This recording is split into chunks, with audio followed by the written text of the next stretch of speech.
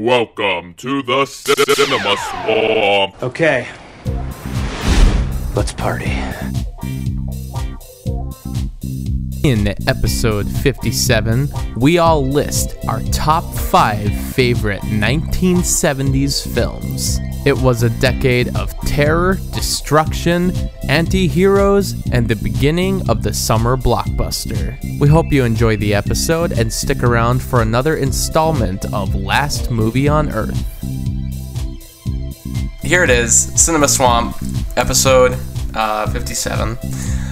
Where we're gonna take you back to the past with a little 1970s flavor. We're taking you to a time of Bee Gees, Vietnam War, a time when Nixon resigned and our country was in crisis, much like it is today. Welcome to the 70s, man. And as the country was in crisis, so were the movies. Not in quality, but more just in plot. They're all kind of had a darker tone about anti-heroes taking over and lots of movies taking place in the streets with guns and, Dirty Harry. I don't think any of mine are. No, by the time Star Wars came up, it pretty much destroyed all the anti-hero genre pieces that were coming out before, and we went into a blockbuster escapade that led into 1980s cinema, that's basically all the 80s is big giant blockbusters made for every audience to enjoy. And I love that decade, but we're talking about the 70s today. It's Justin on the mic, by the way. I wrote that whole opening out. Nice. But with me today are, if you say your names, don't make me beg. Justin. Okay, Beg. say it. Say the names. That was demanding. Zach, say your name. Zach. No. Oh. Chloe. Hi. Yeah, there we go. And then we got Hunter. I'm Hunter. Chloe is sick as well. So if you hear intermittent coughing throughout, I'm not going to edit it out. So just deal with it. I took medicine. It's not working. You're going to edit out every cough? If you don't drink that whole thing, you won't get healed. I told you. True. I hope when she is coughing while someone's talking, it's just like, One's for you, Jesus. oh, and Bottoms up and the devil yeah. Wait, it kind of tastes good. So we're all gonna get high on cold medicine though, or cough medicine. But anyway, Hunter had a little idea for this episode. After Terminator got pushed back a little bit. Yeah. Well, I mean, not that movie ended up being one to jump to the theater to see opening day anyway. So I mean, we'll talk more about that in the future. But There's a decent amount of movies to catch up on before it, so right, it's reasonable. There are Take your better time. movies out right now. Yeah. You could also just stay home. Yeah. Could just stay home and watch movies. Doctor Sleep's coming out, so I feel like everyone's more excited for that movie. That movie's getting good reviews, I guess. I mean, similar to what I feel like Terminator got, but you can't really use Rotten Tomatoes as your... Seeing Ewan McGregor in a starring role is always good. So Christopher Robin. Plus he's got I didn't see that, but yeah. Plus he's got that beard again, so I can imagine it's Obi-Wan, so... Ancestor of Obi-Wan. Right. But anyway, Star Wars takes place in the same universe as The Shining, and while we're at it, top 5 1970s movies. Yeah. Or movies released. Should I talk a little bit about the idea? Yeah. So I, when I first got Letterboxd, I was obsessed with making lists on there for like everything I could possibly think of. And so I had like a favorite list from the 70s, 80s, 90s, and so on. And so I thought it'd be fun to do our group favorite from each decade, because in less than 2 months is 2020, and we could make another list of a best of 2010s list eventually. So I figured it'd be cool to work our way up, maybe like one a month or something up until then. And so starting with 70s movies, because that's probably the most that we've seen. Going back, we probably haven't seen as many 60s movies. You didn't want to do a top 10 1920s films? Come on. I could do the 2 I think I've seen. But actually, I felt like Metropolis. That's it, really. Metropolis, Phantom of the Opera, Nosferatu. I have Nosferatu. I just haven't seen it. Trying to think what else there was. Yeah, I'd have to really sit down and look. I think I've seen more 60s movies than I have 70s movies. Well, you know, Really? why don't we do a top 5 1960s movies? Just Chloe though. do a Flash 1960s episode.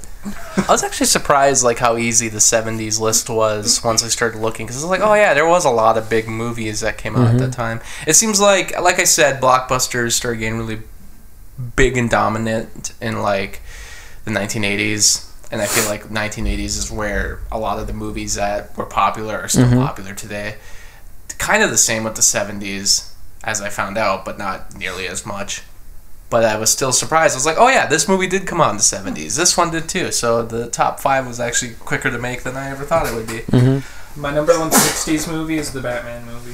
The 1966 Adam West. live-action Yeah. Batman movie. Nice. Second is Sound of Music. Number 1 is Sound of Music. Get out of here. Should we do like a very short, just like Let's do our quick top 3. top 3? Just Sam won't go in depth with them. Number 1's Batman. Number 2 is Planet of the Apes. Number 3 is Sound of Music. Wait, I dropped 1960s it down. movies? I'm breaking up Yeah. with Oh, you. I feel like this is just. I feel like We're just gonna do it quick. Okay, I'll Just- go quick. just your Number 1, 3. Sound of Music. Number 2, Mary Poppins. Number 3, West Side Story. We're doing top 3. Yeah. just Okay. real quick. I mean, I can do a couple I mean, more. jeez, oh man, I'd have to look. This is too hard. Like, there's actually a lot of movies that came out. 1960. You know what? What if I did showing only the watched films? That would help. That's what I was doing. Okay. How about movies I haven't seen and then just watched them? All right. If I were to make like a top 3, I think the number 1 movie on there would be The Graduate, for sure. Number 2 would probably be Night of the Living Dead, and then number 3, I don't know, like Fistful of Dollars, maybe. Dang, man, you're just like picking the ones I was gonna pick. Yeah, sorry. No, it's fine. I'll probably wanna- choose. I might want to switch Planet of the Apes up with Psycho. Oh, you know what? Planet of the Apes for my number 3. Never mind. That's a good movie. All right. I'd say Night of the Living Dead. Ugh.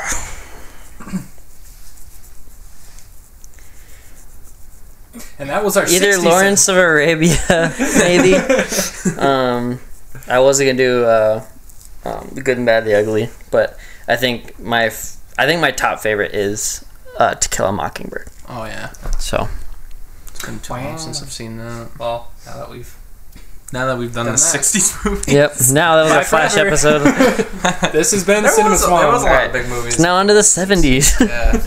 So I think what would be best is to go around one at a time, do our 5th favorite, and then go around again, do our 4th, 3rd. We've done this before. Right. Yeah. So who would like to kick it off? I'll go. Robin Hood. Disney. Oh, the I love that 1973 Robin Hood, right? Yeah, it's Yeah. good. With I the think fox. it's 73. What the fuck? 73. There you go. Yeah, I love this movie. I love the opening. I always whistle the Roosters song. Always whistles. It was actually one of my favorite like Disney tapes that I'd always watch as a kid. So yeah, it's I've never. nostalgic. I think I've seen it, but I don't remember any details about it. Little John is basically Baloo. Yeah. There's like one. They probably just had like this one guy who only drew bears. Yeah, well, they've extensively done YouTube videos of like Robin Hood. Probably ripped off the most animation from other Disney movies, Yeah. where they would just like trace over it. So yeah, you're right there. But it's still one of my favorite Robin Hood movies. Probably right behind Men in Tights. I don't know. It's been years since I've seen it. Robin Hood was released on VHS numerous times, and it's funny that I never actually owned it, given that because it was like the first Disney movie to be released on VHS. Is it? Yeah, Oh, I know suppose. everyone's gonna dig into the comments saying no, but it was. I think it was. I know Pinocchio was like really close to being the first one, but I think Robin Hood was not the first one. And I think I own that edition somewhere. But anyway, got any more thoughts on the Robin Hood? I love it. No, Just not that come to mind right away. favorite Disney movie, probably, or of the animation.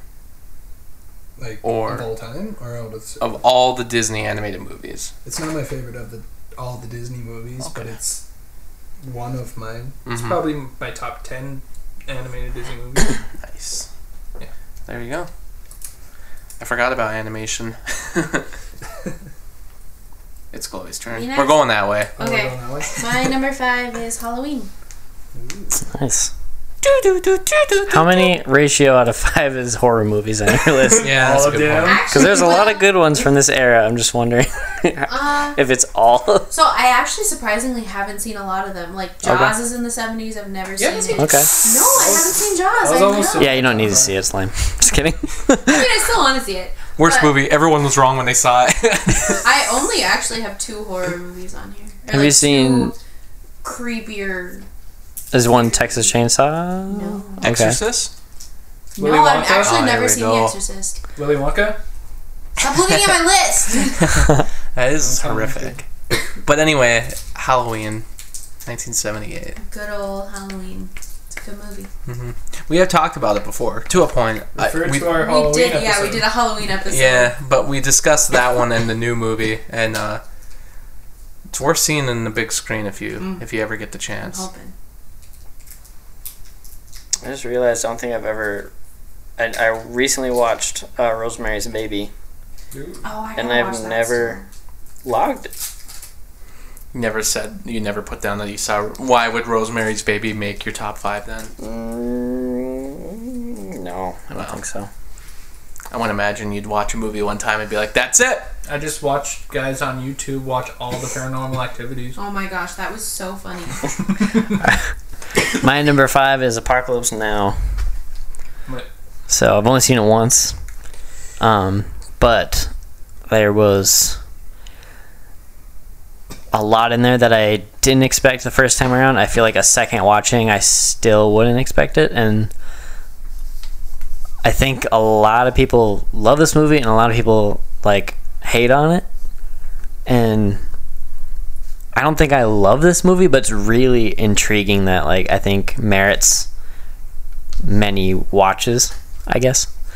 And I just like I want to watch it again, but I'm making myself wait like another year to like watch it again. I don't So even know what it's about. it's basically Apocalypse. it's a few commandos in Vietnam that have to take a riverboat deep into like this Vietnamese jungle to like it's one guy, Martin Sheen, and he has to kill a rogue Vietnam like captain, and by the time they get there, it's like pretty horrific and just it's really deep, but at the same time, I don't know like how deep it's really like give and take because it's a Francis Ford Coppola movie, but like a lot of people think that he's just like trying to flex, and that's like his flex movie, and it's really good, I think, but there is parts of it that it seems like a filmmaker is just trying to be deep when there might not be as much there. So anyway, but in the end, I really like it. So I watched that movie in a film class. Well, it was one where you read the book and then you'd watch the movie. So I read Heart of Darkness, which, besides the central theme, doesn't really have a lot to do with Apocalypse Now, and it's such a hard book to read. What I'm saying is, I hope to watch the movie again outside of that book because I think it maybe ruined the experience for me because I was thinking too much about the paper. seems like it would be a good book. Is it a good book? No, it's like so hard to read. It's difficult. I hate how books are in movies. It's not. Well, it's not even like it's not like. What are you even talking about? No, it's like it's not even like it's doing the whole like Vietnam thing. No, it was made many years before that movie ever came out or the Vietnam War happened. But the book is kind of about that same thing about going into the jungle to retrieve someone for their crimes or whatever. But it's just a hard book to read. Like, and it's not too long, but it's like God, I think I have a copy somewhere. So if you ever wanna just warp your brain for a while, I was not into Maybe it. I've read some like crazy books. Like I read Naked Lunch, but I don't know. It's more about time to read. But anyway. Number 5 for me. We're starting at the bottom, right? Rocky. Sylvester Stallone's like movie, like the movie, American classic, guys. I don't know. It gives me a good feeling every time I watch it. It's the movie about triumph, perseverance, working towards a goal despite having nothing. I like it. You know, it's very simple. It's very easy. And yet, watching it, you're like, wow, this has never been done before. That's how I feel when I watch it. And I'm like, why did it take this long? Yeah. I think it's the ultimate underdog story. And it produced a great line of sequels that are either good or cheesy. And I don't mind that at all. Equally fun to watch, though. Yeah, so Rocky, I love it. And defining point of the 70s, I believe. My number 4? Yeah, so go on. Another major defining film of the 70s. Monty Python. Better underdog story. The Life of Brian. Yeah. I was close. I said Monty Python. Well, I mean, it is. And the Holy Grail, I meant, but Life of Brian is my number 4. I believe I've talked about it before on the podcast. I think it was one of my last movies on Earth. Always look on the bright side of life. It's just a crazy. I don't know. If you grew up in the church and then watch this movie, it's like almost blasphemous. Really? In a way, kinda, because I mean, it's like rewriting the Bible, but it's a fun movie, and just like him always getting like confused with like Jesus, I guess, or like as a Messiah. He accidentally starts his own like following, basically. Well, because everyone's waiting for the Messiah, so he like just so happens to be born the same time as Jesus. He's like, I forgot how it. I only watched it the one time, but how he started like getting a following. I think he was just like disagreeing with like some fake prophet. Yeah, he was just like kind of going off, and then like people started like following him around. And because isn't he just being reasonable or something? Yeah. Right. People believe but him. everybody's like reading what he's saying completely wrong. Yeah. And they're like not listening to him, even though he's like reiterating it. By the end, when he's getting like crucified, my favorite scene in that movie is when all those guys he thinks are there to save him, and then they just commit suicide in front of him instead of saving him. They're like saying like "Bless our Lord" or whatever, and they're like doing it for him, and they're like, "Ah!" And it's making fun of like everything in that movie, and of course everyone, even at that when it was released, that movie. There was like protests against it. Sure. It had a hard time getting released in America. I think they wanted stuff to be cut, and it's like not even like that inappropriate. It's just that it made fun of religion so much that, and I mean, it was calling out stuff too. There's a scene where like Jesus is talking, and there's people in the way back who just can't really hear, so they're like, "What is he saying?" And then there's a guy who's just kind of like making it up. He's like, they're like telephoning it. He's like, I think he said, "Blessed be the cheeses," and then this other guy is like acting all smart. He's like interpreting it for them. He's like, well, he doesn't really mean it directly. It's more of a metaphor. And I'm like, that's exactly how everyone is too. Like and the women will like. Since the women can't like stone people, they can't like be part of the trial. There's like a guy selling fake beards to women, so they can stone. Because doesn't his mom like put on a beard to like stone in the sun? But yeah, that's my number 4. It's really good. That's a cool movie. Yeah. My number 4 is Willy Wonka. That is a good movie. It's a great movie. It's a fantastic movie. I referenced it today. Did you? Oh, yeah. Oh, yeah, you did earlier. You get nothing. What do you like about it? I really like Gene Wilder's acting. And I've read things since that came out that was like none of the other actors met him beforehand. So like when he came out with the limp and then he went right into the somersault, none of them knew that was happening. Or like the tunnel scene, they didn't know that was happening either. So like when he was screaming at Charlie, he didn't tell Charlie he was gonna do that. yeah, So the tears are real. yeah, it's great. It's a great old movie. I do like that one kind of big change they make in that movie where they actually have Charlie kind of mess up himself and like he's got to apologize and everything because like the book and the Tim Burton movie only make Charlie like so perfect. I don't mind it, but like after the 70s movie did that, where they like actually kind of made him more of a kid who's like, hey, he messed up too.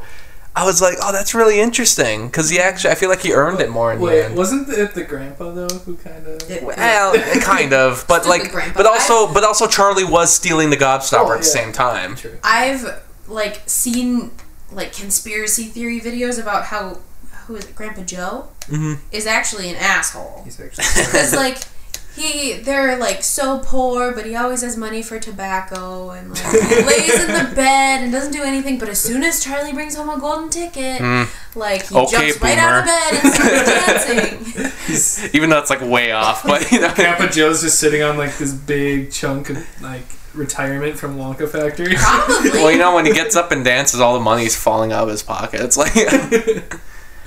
Anyway. So yeah, I'm not a fan of Grandpa Joe, but everyone else is. It's probably one of Gene Wilder's best performances. I mean, definitely. I really like his interpretation. Obviously, more than what Johnny Depp did.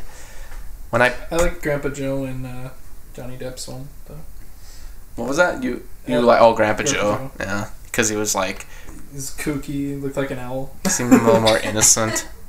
I like the Johnny Depp one a lot, but I do too. Actually, I really do like the movie. It's not like I don't even consider it like a remake. Like it's just kind of so different in tone, but captures a lot of the same. It follows the book way more too. Oh, the second one does? Mm-hmm. No, the remake. I guess you would call it. Yeah. Another adaptation. Charlie and the Chocolate Factory. Yeah. My number 4 is Willy Wonka and the Chocolate Factory. So my number 3 is Willy Wonka and the Chocolate. Is it really? Well, why did they call it Willy Wonka and the Chocolate Factory rather than Charlie and the Chocolate Factory? I think the first one is about Willy Wonka. Well, the second one's about Charlie. Yeah, the second one is a little bit more about Charlie, like a lot more about his story. Well, let me ask you this: in Willy Wonka and the Chocolate Factory, we don't really learn anything about Willy Wonka's backstory. He's just kind of there. Meanwhile, we get a lot of Charlie's backstory, and we follow him. In Charlie and the Chocolate Factory, we get a ton of Willy Wonka backstory, and by the end, it's kind of his redemption arc in a way. So maybe Tim Burton did that on purpose. I'm saying is why they switched the titles around, and also why did they put Willy Wonka instead? Was Willy Wonka already like a candy by then? Like, were they already making like Willy Wonka branded candy? So were they just profiting off of that? Because I kind of wonder. That could have been it. They could have been coming out with it at the same time. They're like, oh, Wonka brand will make this movie, Willy Wonka, so then the Wonka name will be... I kind of always thought it was that. Man, that river of chocolate, though, looks like just sewer. But yeah. Not good. I think it's Epic Movie. Where they go to the the Wonka factory. There's a kid drinking out of that, and he's like, "Oh no, that's the sewage runoff." And he he's got like corn in his teeth. It's so nasty. Wasn't it? What's his face? Who played Willy Wonka too? Crispin Glover. Yeah, it was Crispin Glover. That's so gross. You know, I actually also like the original movies. Oompa Loompas are better too because like you just look at them and you're like, what the hell are those things? Like, you don't know, but like in the new movie, they're like, it's Deep Roy. He's obviously like from a different country, and there's kind of I can't help it, but when I watch it, I kind of have the back of my mind like this really is slavery. Like it really feels like that. Whereas the '70s movie, at least I could accept that. Well, I don't know where these guys come from. Is it slavery? Because they said they wanted to work for cocoa beans. No, we want to do this. Okay. I guess it's not. I guess he doesn't chain him up and whip him. I'm a responsible slave owner. Why should I lose my slaves when everybody else is treating them wrong? I treat mine fine. That's from that like stand-up special about gun safety and gun laws. Oh yeah. And the guy like relates it to slavery and how nobody wanted slavery to be taken away, and then you had the one guy who's like, I'm a responsible slave owner, and I always think of that show Daybreak that I was talking about. There's this like funny kind of small bit about that too, about slavery. But I can't help it when I watch the Tim Burton when I think of that. When I was a kid, I definitely thought that. I'm like, that's slavery. Yeah, right. I never thought about that. I was like, why did they just keep copying this one Indian? Why don't they overthrow Wonka and take over his business? Profit straight. Willy Wonka's... Think of all the cocoa beans he's withholding from him. You know? If that's what they really need after. like a union guy to get in there and be like, he's not paying us the correct amount of cocoa beans. We could be getting more. We'll make a sequel where it's just a revolution of Oompa Loompas taking over the factory. But it's like after Charlie's taken over, so it's like poor Charlie. There is a book sequel to Charlie and the Chocolate Factory. Really? Charlie and the Great Glass Elevator. And they've never made a movie of it. Is he just like trapped in the elevator? I assume they It's fly just it a around 3-hour and such. conversation of him and... You know, I like that in the new version better. Is the glass elevator, which actually looks like a glass elevator rather than the original one, which looks like A weird this rocket. like radiation machine.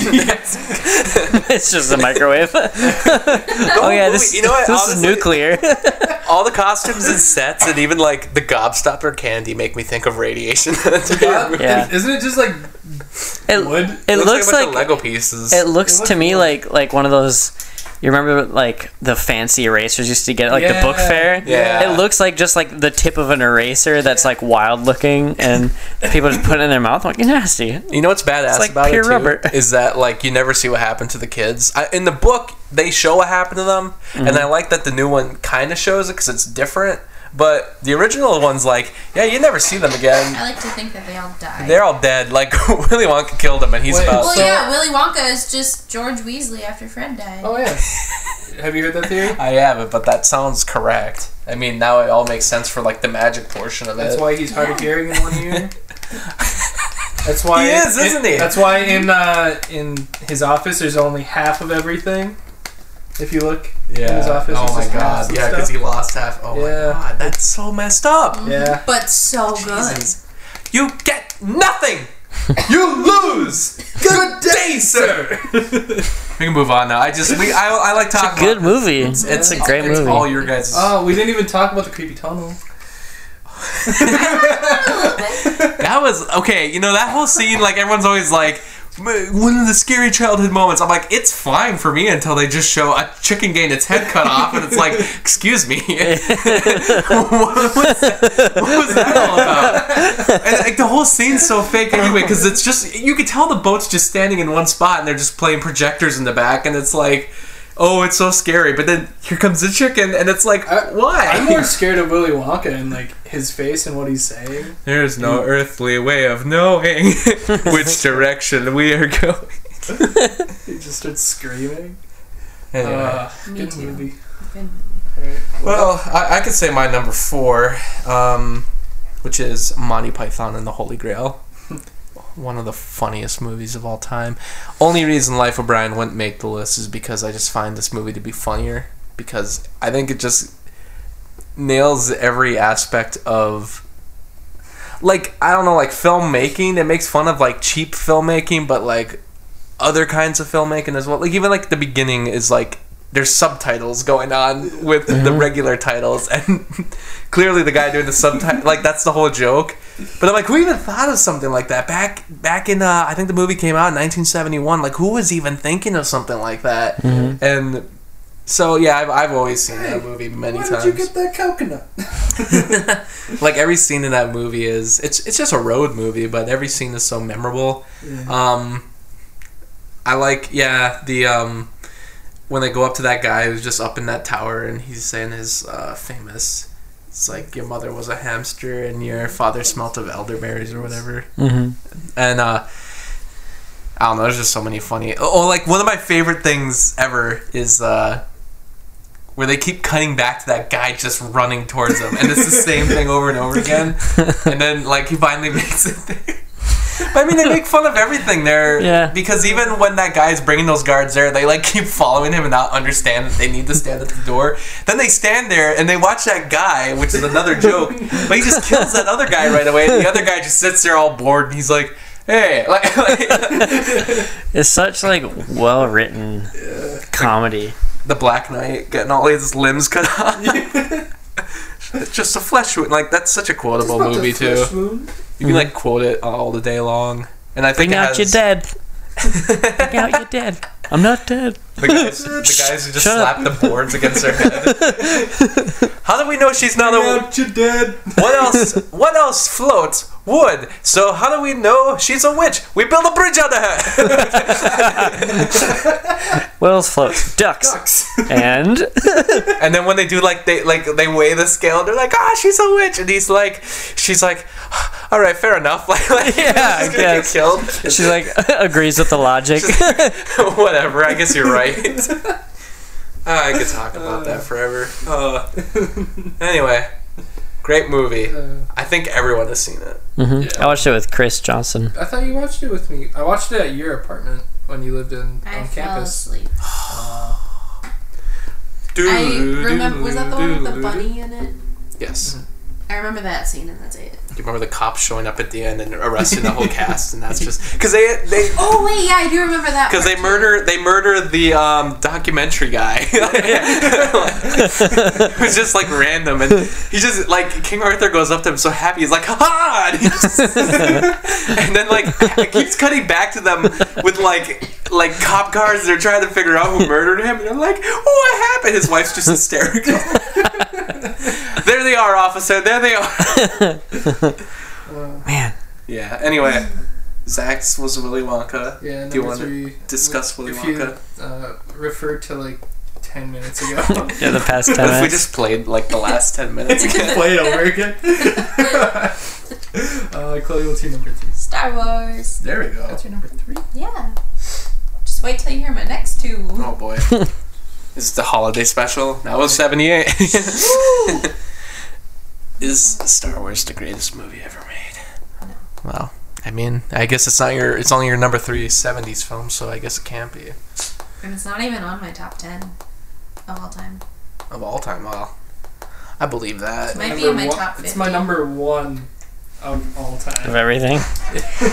You know what's sad? Star Wars isn't in my top 5 70s movies list. Oh, okay, because I was going to say, I feel like it's probably in everybody else's, but yeah, it's not mine. Not even in yours. I think, I mean, I want to hear more what Chloe has to say about it because it's her number 3.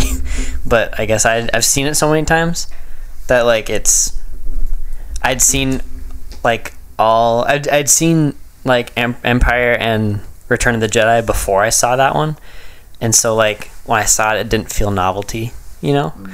And so I don't have a good first time viewing experience. I've seen it a lot, but it's still not my go-to.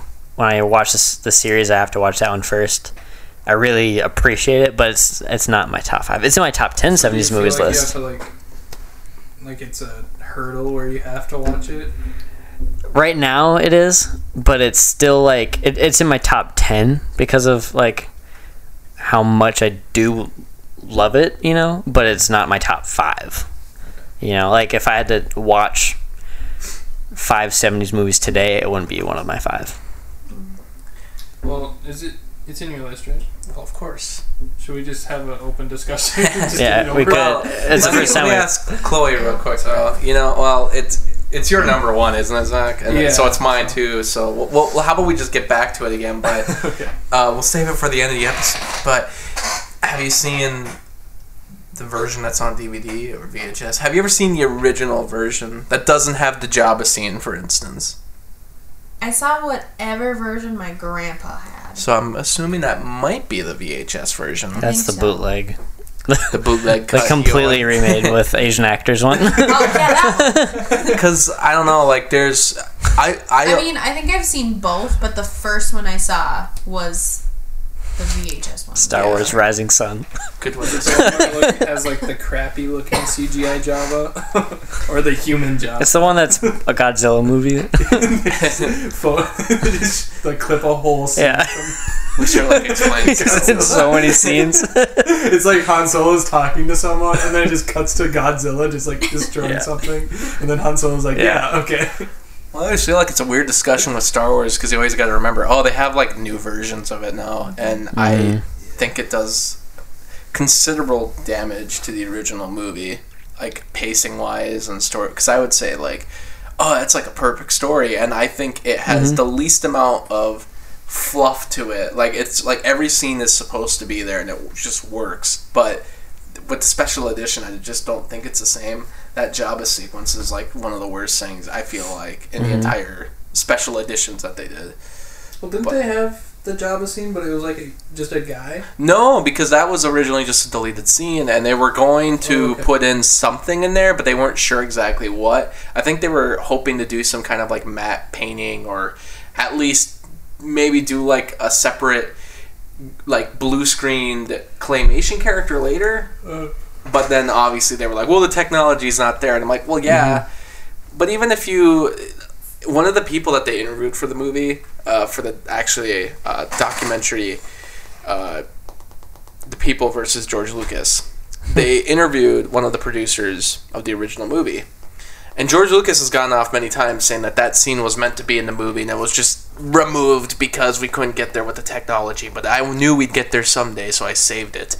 But the producer was in the documentary saying, no, we originally did have that scene, but then we knew it wasn't going to work out with the technology, so then we put all of the stuff in that scene in the Greedo scene, and that's why all that dialogue is there instead. Right. Because now when you watch it's just saying the same thing twice. And George is making it seem like the Greedo scene was always that way, and also this other scene was there. That scene just had to be cut out. He was like, no, that scene had to be cut out, and they knew it, so then they added the stuff to the Greedo scene.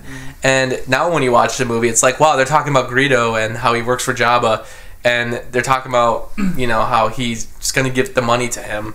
And then he runs into Jabba. And then, like, very next scene, and he says the exact same stuff. Some of the lines are even exactly the same. Yeah. And it's like, what?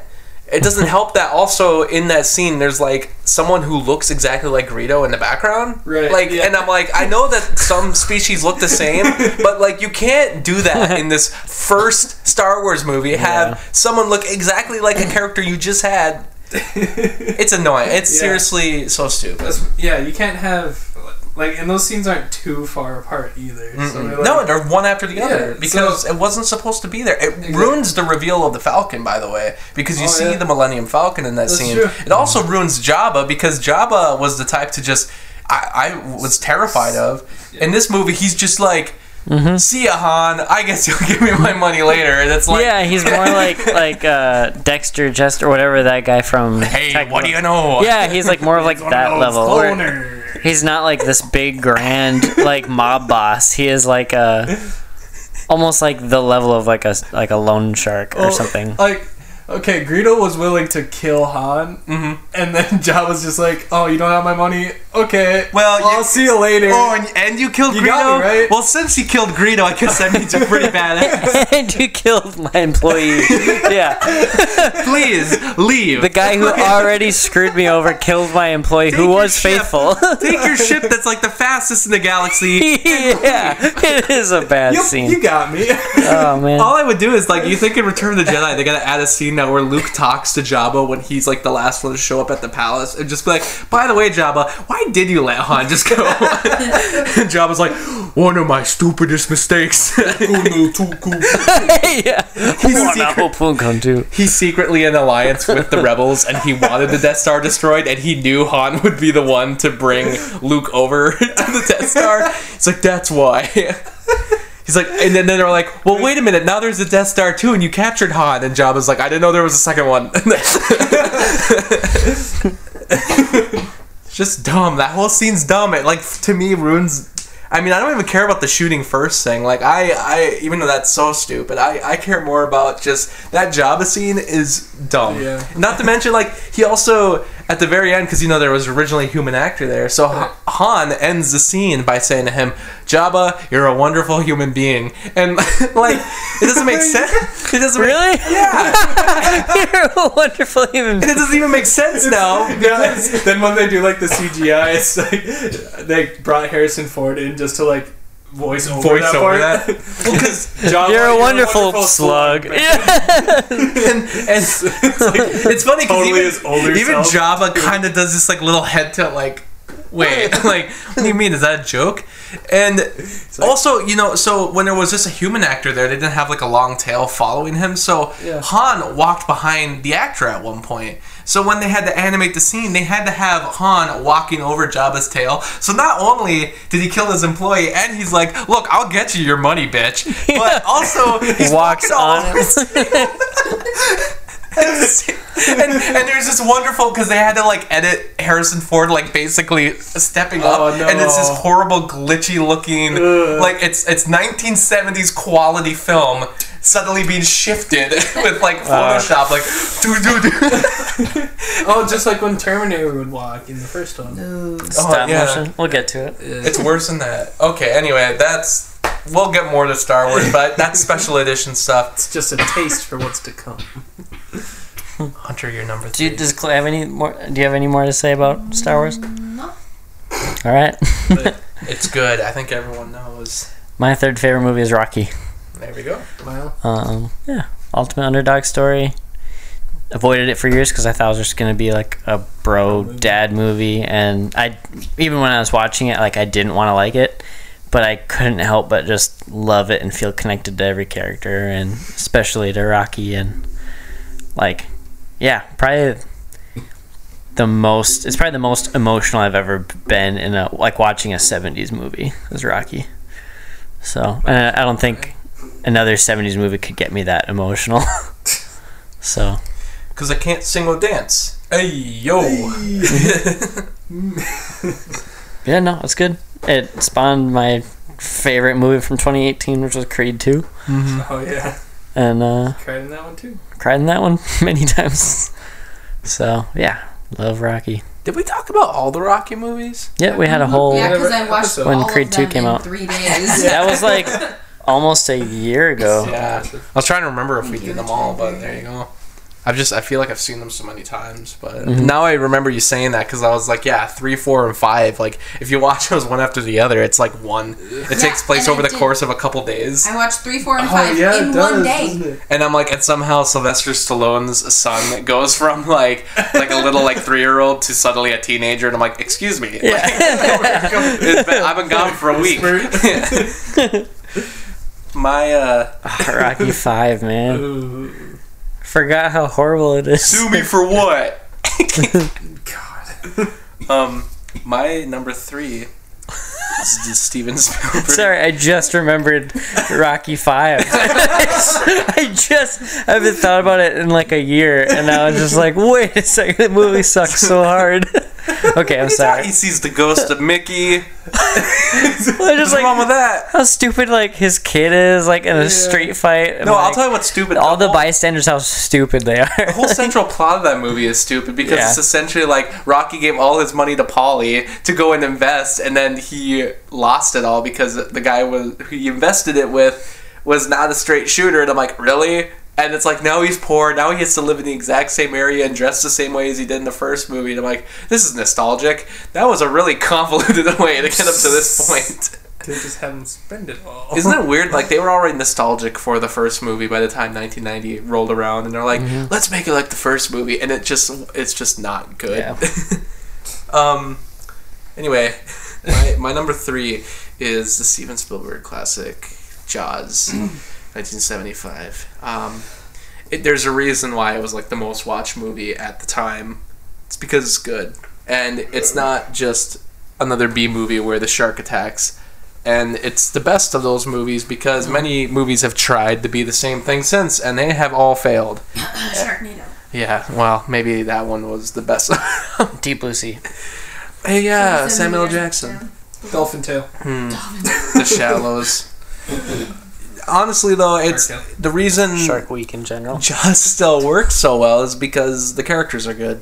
The characters interact well, and it's like Steven Spielberg really showing off his way of filming characters having conversations where they feel very real. These characters feel very real. They don't feel like stereotypes. I feel like I know these characters, and I feel like I've ran into people like that in my lifetime. So, I like that. And the mayor's very believable. You know, anybody could like Just trying to keep everyone happy. right. You could turn that guy into like he's just all about the money and he doesn't care if everyone dies. It's like no, like they have a very good, very believable arc with that dude. So that's a character they pull off well. And of course, we have the 3 main characters, which are a lot of fun. You haven't seen Jaws, though. No, I've never seen Jaws, but there's a true crime story that I know of that's tied to Jaws. Oh, where Jaws kills a guy and then everyone tries to find him, put him away. It wasn't the shark. I can prove it. Jaws 5: The Trial. Listen, here, I have my alibi. The people versus Jaws. Produced by The shark. They haul him in with a tank. I didn't do it. What's something that like a shirt? I don't know. If the gloves don't fit, you must acquit. Like I don't. If the fins don't fit, you must acquit. Yeah. Well, I like Jaws. A lot more than I did when I was a kid, anyway, because it's grown on me a lot, and now it's like one of my favorite Spielberg movies, and definitely was like, wow, his first big movie, and it was good right away. Like not many people can say that. Good for him. So. I hope he goes somewhere with this career of his. Yeah, up and coming director like him. Where's that guy? Yeah, who's heard? Anyone heard what he's doing lately? My turn. Yeah. All right. If this wasn't my number 2, it'd be my number 1. Blazing Saddles. Probably, I would argue, one of the best comedies of all time. Right. Satirical perfection. Mm-hmm. I don't know. We've kind of talked about this before in my top 10. Mm-hmm. Yeah, I loved everything about it, and I know people get mad about it because it's like racist, but it's poking fun at racism.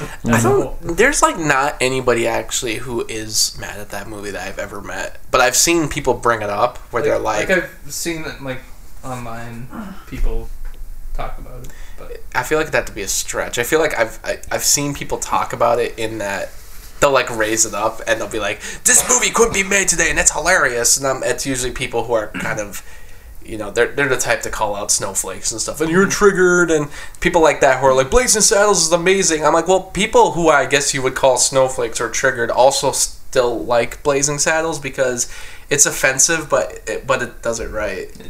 Because does it very well. Because like I don't know, like one of the easiest things they did was they made the black guy the hero of the movie, and he's never the one they're making fun of. He's smartest. He's always the smartest man in the room. It's all the racists that look like idiots in that movie. Well, that's the thing. Who's the I forget his name, who just directed Joker? Todd Phillips. I could see this in his hands and it going very bad. Right. Oh yeah. Well, and then he would say, "Oh, it's movies guys like this can't exist anymore." It's guys like him that say, "Yeah, so like this can't exist." Those are the hands that would do it very bad. Whereas if you put it in the hands of someone like Jordan Peele, or maybe Taika Waititi. There's someone else I just thought of. Have you guys seen Jojo Rabbit yet? Maybe even like, I don't know about Spike Lee. Spike Lee might get some completely different. It's not necessarily bad, but it's not good. It would make it more of a statement with him. Yeah. I still think it'd be good. Yeah. Hell, I mean, Black Klansman was almost a comedy. Like more. Yeah, that's why I thought of it. I'm like, what if you did it with some of that humor from Black Klansman? It might actually.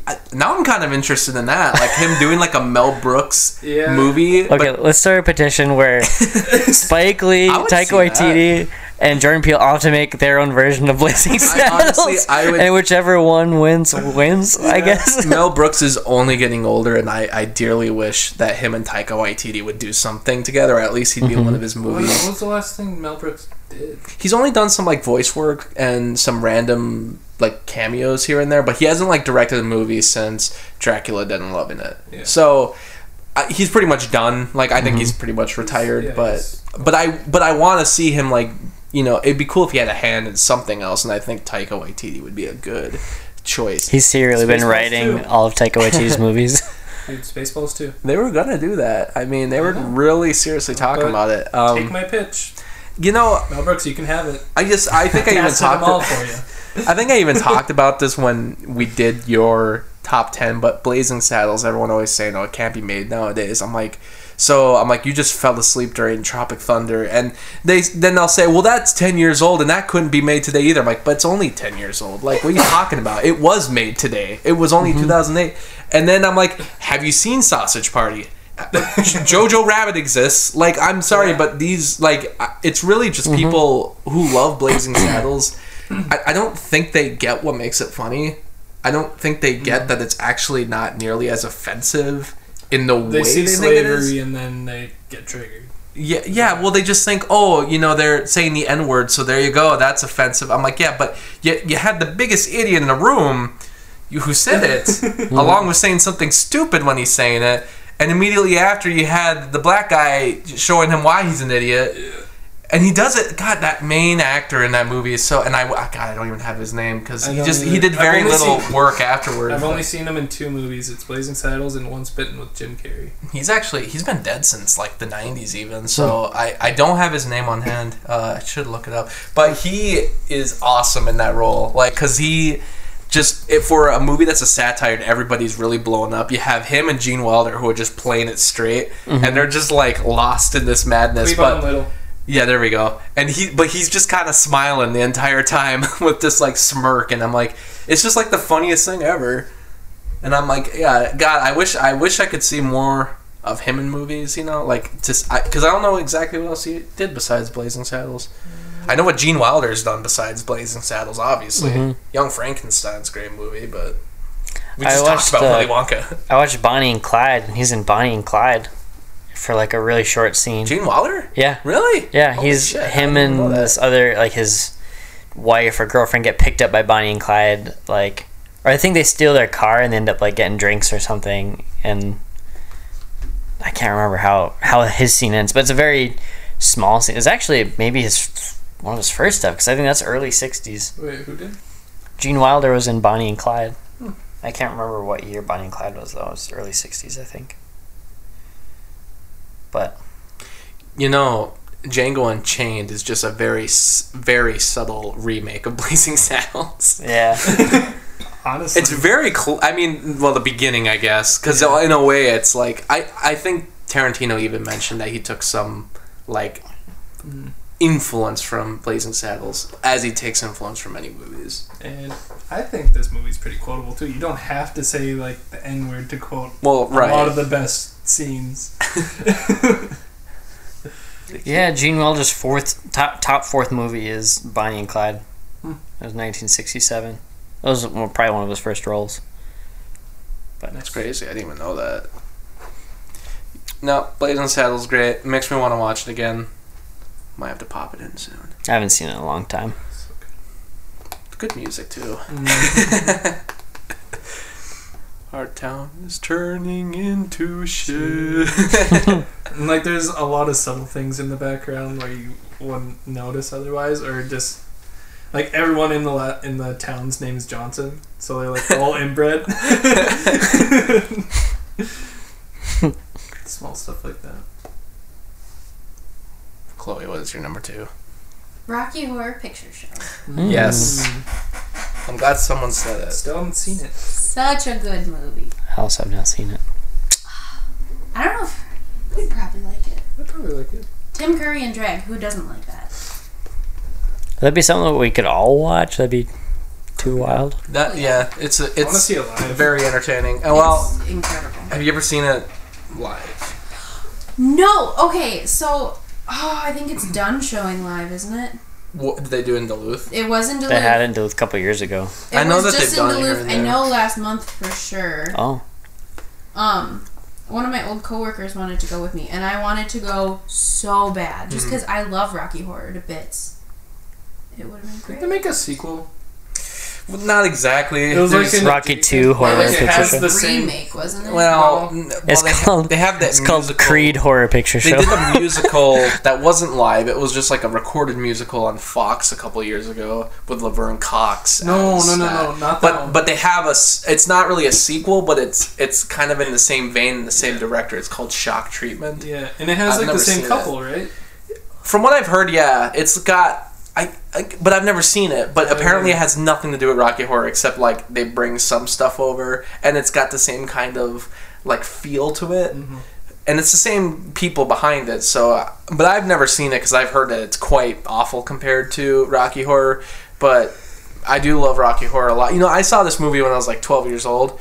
That's not the time to watch it, but I did. And then I saw the live version many years later, where they play it on screen and they have the actors do it. And I hated it because you got the audience like yelling things, and I get it. It's part of the experience, and that's kind of what the movie became, was a movie I guess people make fun of. But I'm like, my issue is, I'm like, no, this is actually a good movie, though. That's my problem. Like, why? I just want to watch it. I just want to watch it on the big screen. I don't want people making fun of it, because I'm like, this is actually a good movie.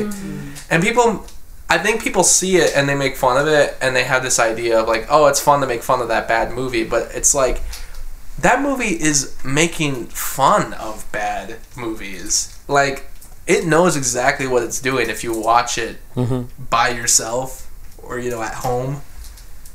Where did you first see it? I was staying at a friend's house, and we were sleeping in her camper, and it had a DVD player, and we watched it there. Oh, yeah. It was incredible. I think it was on Netflix for a while even, but that was quite a while ago. Because I tried showing it to a couple friends, and they were just not into it at all because they thought, oh, it's too weird. But I'm like, it's the greatest thing ever. It would have made my top 5 list if not for these, but I do love Rocky Horror a lot. I've never seen it. I'm really excited to, but really because I have no idea anything of what it's about. And I know a bit. You guys haven't said a single thing about the plot, which I love. Because I don't know a thing about it. I have seen like Perks of Being a Wallflower, which they like reference it, but still I have no idea.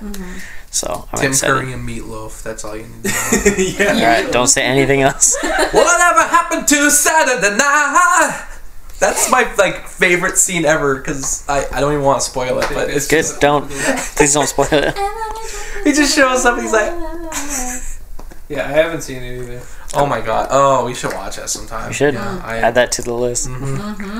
Movies we should When was the last watch. time we watched anything together? Alright, we Murder don't Party. even hang out anymore. Yeah. You guys have probably been over to watch something before.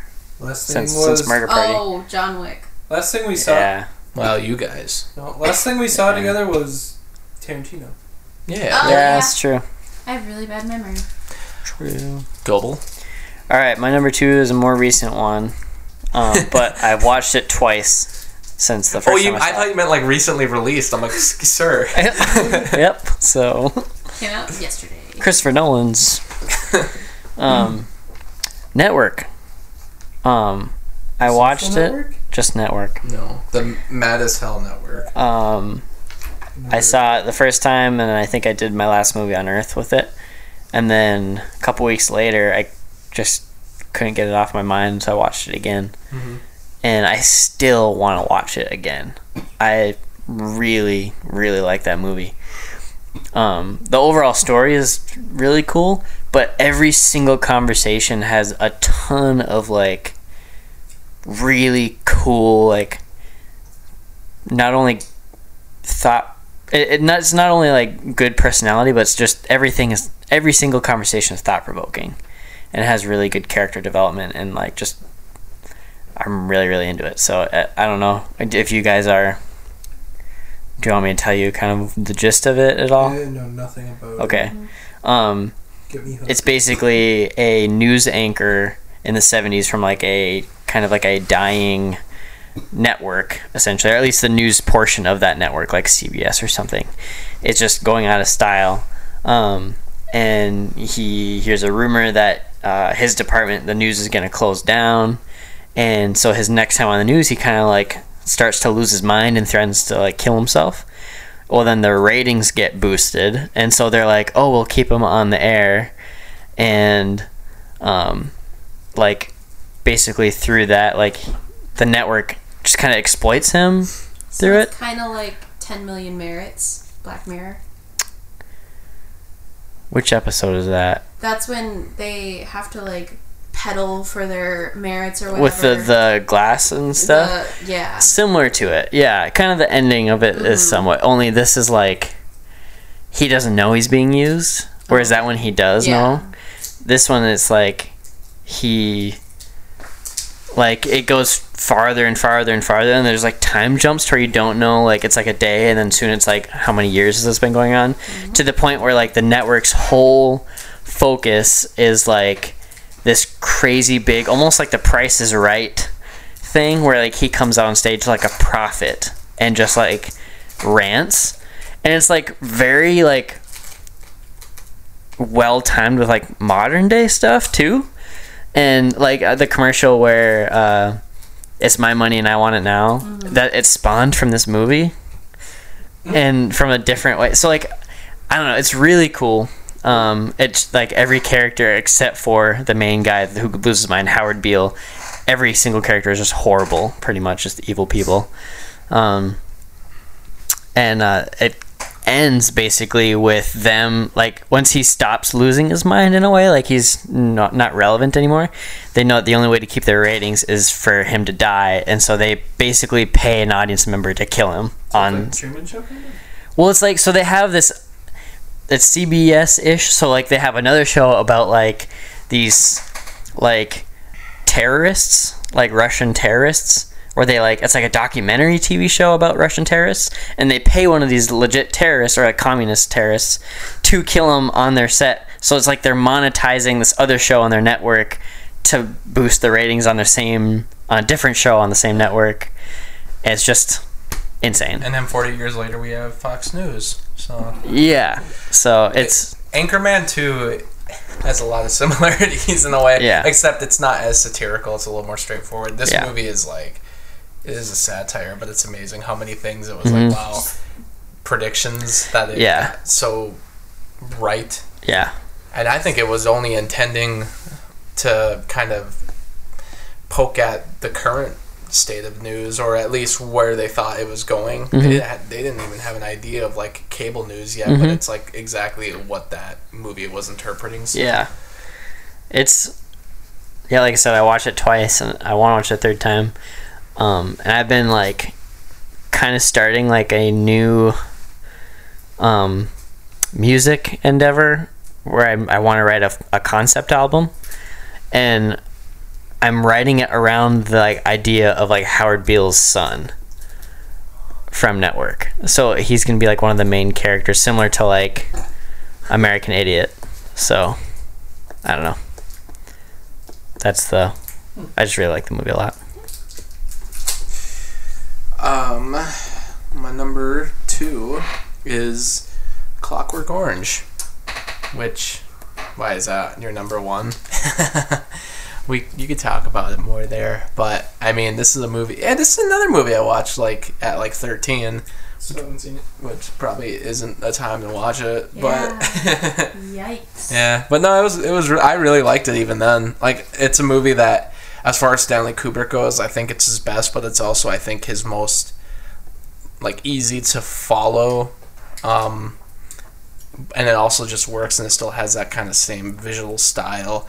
It's amazing. If you read the book and then watch this movie, it's crazy just how similar it is to the book. Like, some of the lines are exactly the same even. So I always really liked the style of this movie, and just kind of the nature of it, how it kind of messes with you, it challenges you. I think I brought this up when we did Joker, but I said like Joker, Clockwork Orange has a character that you're not supposed to like, that you're not supposed to be praising, but when all the bad shit happens to him, there is a part of you that's like, no, this is wrong. Like, this isn't correct. Even though I'm happy that the people are getting back at him, but as far as his ability to like fight them off or whatever, I mean, it challenges you. And I'm sure there's some people who watch it and are like, no, that's how it should be. Which I don't even know if like Stanley Kubrick did have like an idea of it one way or the other, of like what is correct and what's not. Like, should we be doing this to people if it existed?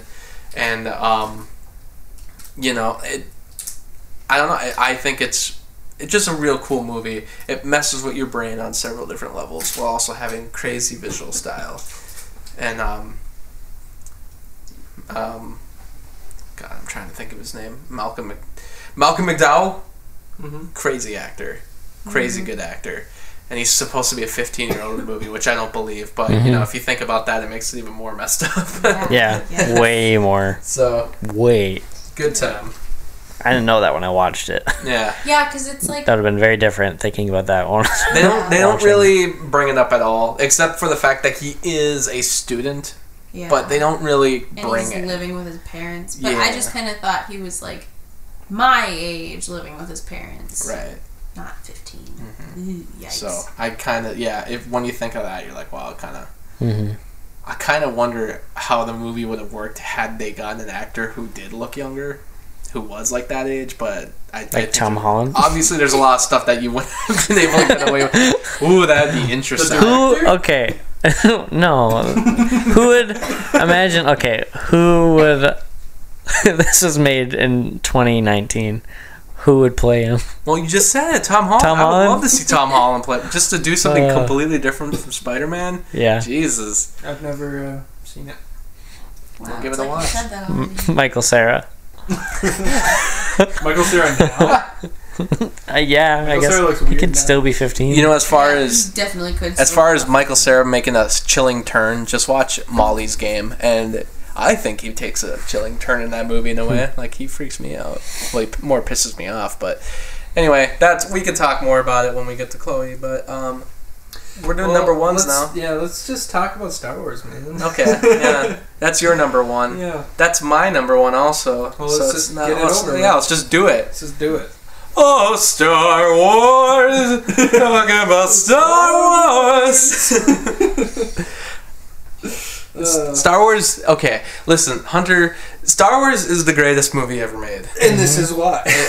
Actually, I remember one of the first times we hung out at, I think it was at 7 West. Mm-hmm. Because I think we were talking about movies, but it wasn't. You were saying to me, like, not your favorite, but what do you think is, like, it was either the most important movie of all time or the greatest movie of all time. And Maybe. I said, Early on, I remember this conversation. because I went into a deep dive about why I was like, Star Wars is the greatest movie of all time. Mm-hmm. Not that it's my favorite, and not that I think it's even the best movie ever made, but it is the greatest movie because it's a movie, like, because I was saying, like, anybody in the world can watch that movie and it still works for them because it has the same common goal that everybody has. It's got a positive story to it. It has ideas of the future about progression, as far as technology progress. It's got, like, so many so much symbolism into past events, but also, like, the idea of, like, things can repeat in the future. And it has characters that can, like, anyone can relate to, like the scoundrel or the young kid who has great, like, aspirations, or the girl in the group. The robot. Classic talks through The beats. robot friend. classic archetypes. Chewbacca. The hairy We guy. all know a Chewbacca. We all have a Chewbacca. And like I said earlier, I think it's absolutely well-paced, good story that's been told many times before, but when you hear it from this movie, it's like, wow, it's like you've never heard it before. And I think it's the most well-paced of the bunch. I think it's got the best story. If you just watch this one, to me, like, I think if there was only a chance to ever see one movie in your entire life... Murder Party. What'd you say? Murder Party. Maybe.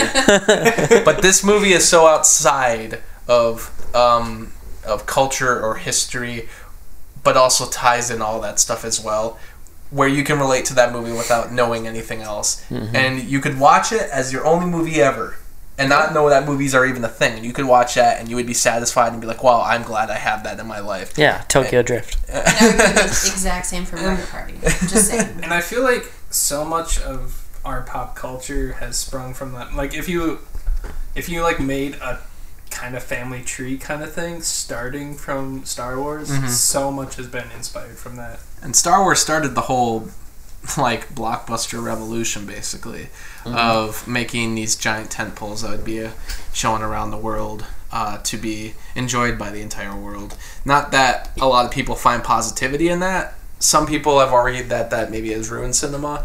I think, well, are you talking about Scorsese? Yeah. I mean, and I read that op-ed piece, and I do have my disagreements, but we're not going to argue with Martin Scorsese. They just get, yeah, but, it's also okay, just an op-ed. it started with, okay, so I don't consider them cinema, but that, whatever, I forgot his first quote, then it became, it's garbage. Well, okay, if we want to talk about the op-ed for a second, because it kind of ties into this.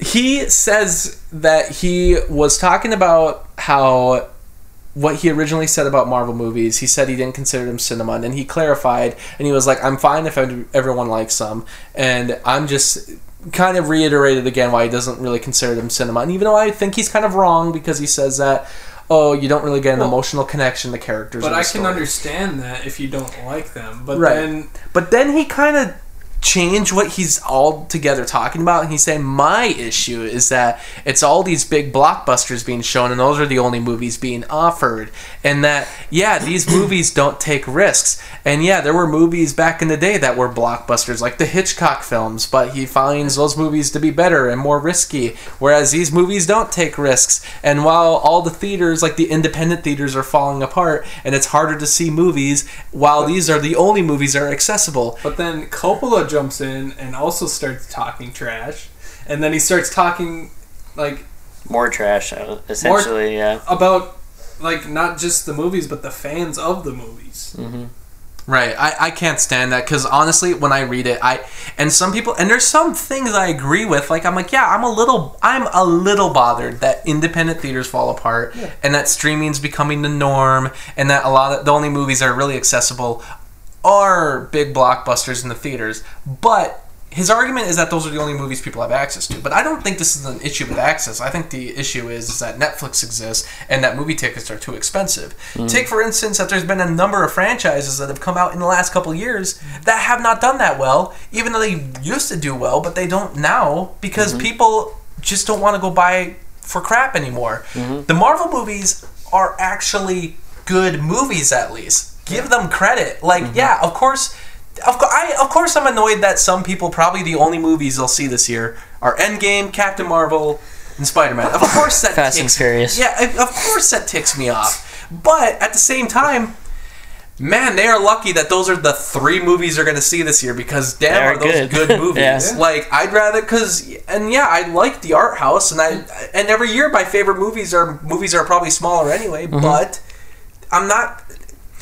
And I can see, like, I can understand his point of view of things to an extent, but once he starts talking about us, the fans of movies, then it kind of, I don't know, he loses credibility. I have a meme to show you guys. I want you to read it first, and then read it out loud after you laugh. Okay. So this is from Hard Drive News, which is like the Onion or Clickhole. Clickhole.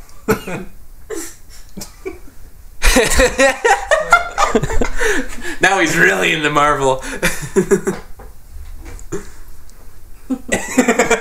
Okay, so I'll read it. It's a picture of Martin Scorsese with like a shit-eating grin, and then up above it says, "We convinced Martin Scorsese the Skrulls were a metaphor for Italians, and now he's really into Marvel." As like the headline. So.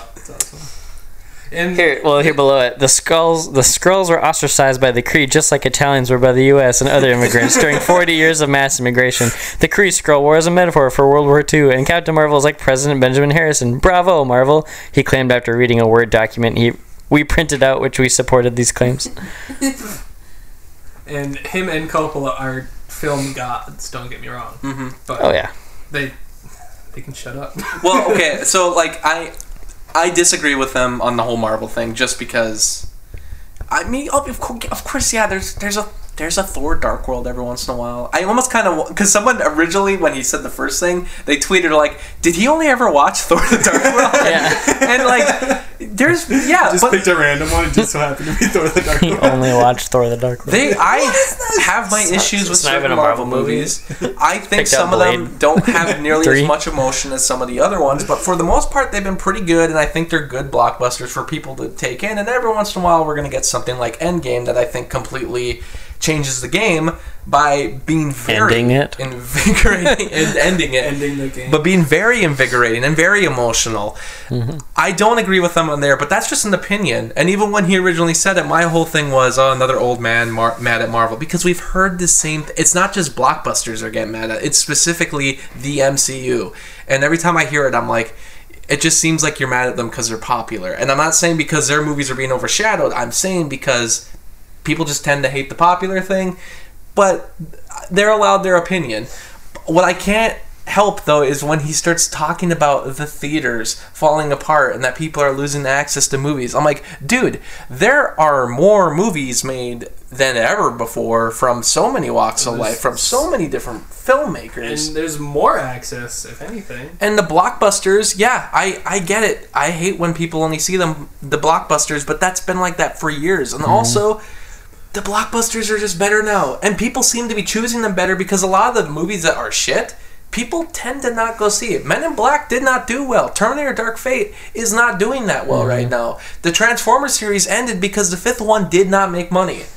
X-Men. The Marvel movies are good, and they've been making money. Aquaman was kind of good, and it made a lot of money. Jumanji was... I think entertaining and made a lot of money. So what I'm saying is that, yeah, of course these blockbusters don't have the same emotional impact of something like 8th Grade, which is a smaller movie, or of Martin Scorsese's Silence, you know? But the thing is, the people that are, you know, seeing only a few blockbusters, because they are expensive, we didn't add any of that to Martin Scorsese's op-ed, by the way, but at least they're taking in movies that are actually good. Like, think about that. Like Star Wars.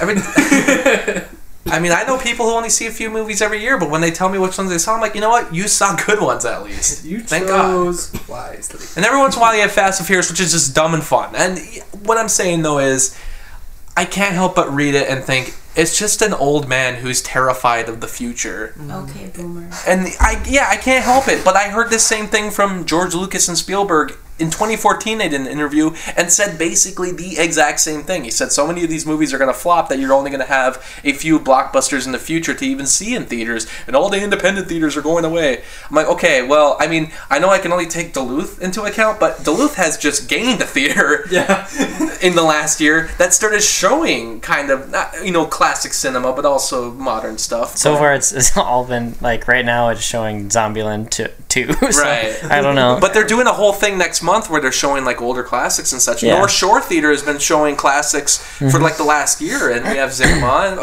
I'm that's just Duluth. If only someone would show Jojo Rabbit. Yeah, that was the op-ed, by the way. I don't know. I didn't mean to talk about, but you know, but tying into Star Wars kind of started that whole thing, and I don't think it was the worst thing ever because I think it at least started the trend of better blockbusters. Because before that, it was movies that didn't really appeal to everyone. Not that every movie needs to appeal to everyone. Like James Bond and Westerns. Well, just kind of the 70s was filled with anti-hero stuff and kind of more dry films, sad films. Taxi Driver. I mean, and that doesn't make my list, but good movie, but definitely not the same as Star Wars. But you really think... People needed hope. You think millions of people needed are gonna a new hope? Are millions of people gonna go see Taxi Driver? No. And even if it's the only movie in theaters and it's like considered the blockbuster of the year, people are not gonna enjoy it as much because it's not gonna work for everyone on the same level. Star Wars works for everyone. And who's gonna buy a Taxi Driver action figure? How is Taxi Driver gonna make money beyond? I don't know. I could see like some toys of like that flip out gun that Charles Bigelow has. Like, you know, like now that you say, I his kind hand. of want a Travis Bickle like action figure. Anyway, a Palpatine action figure. Palpatine?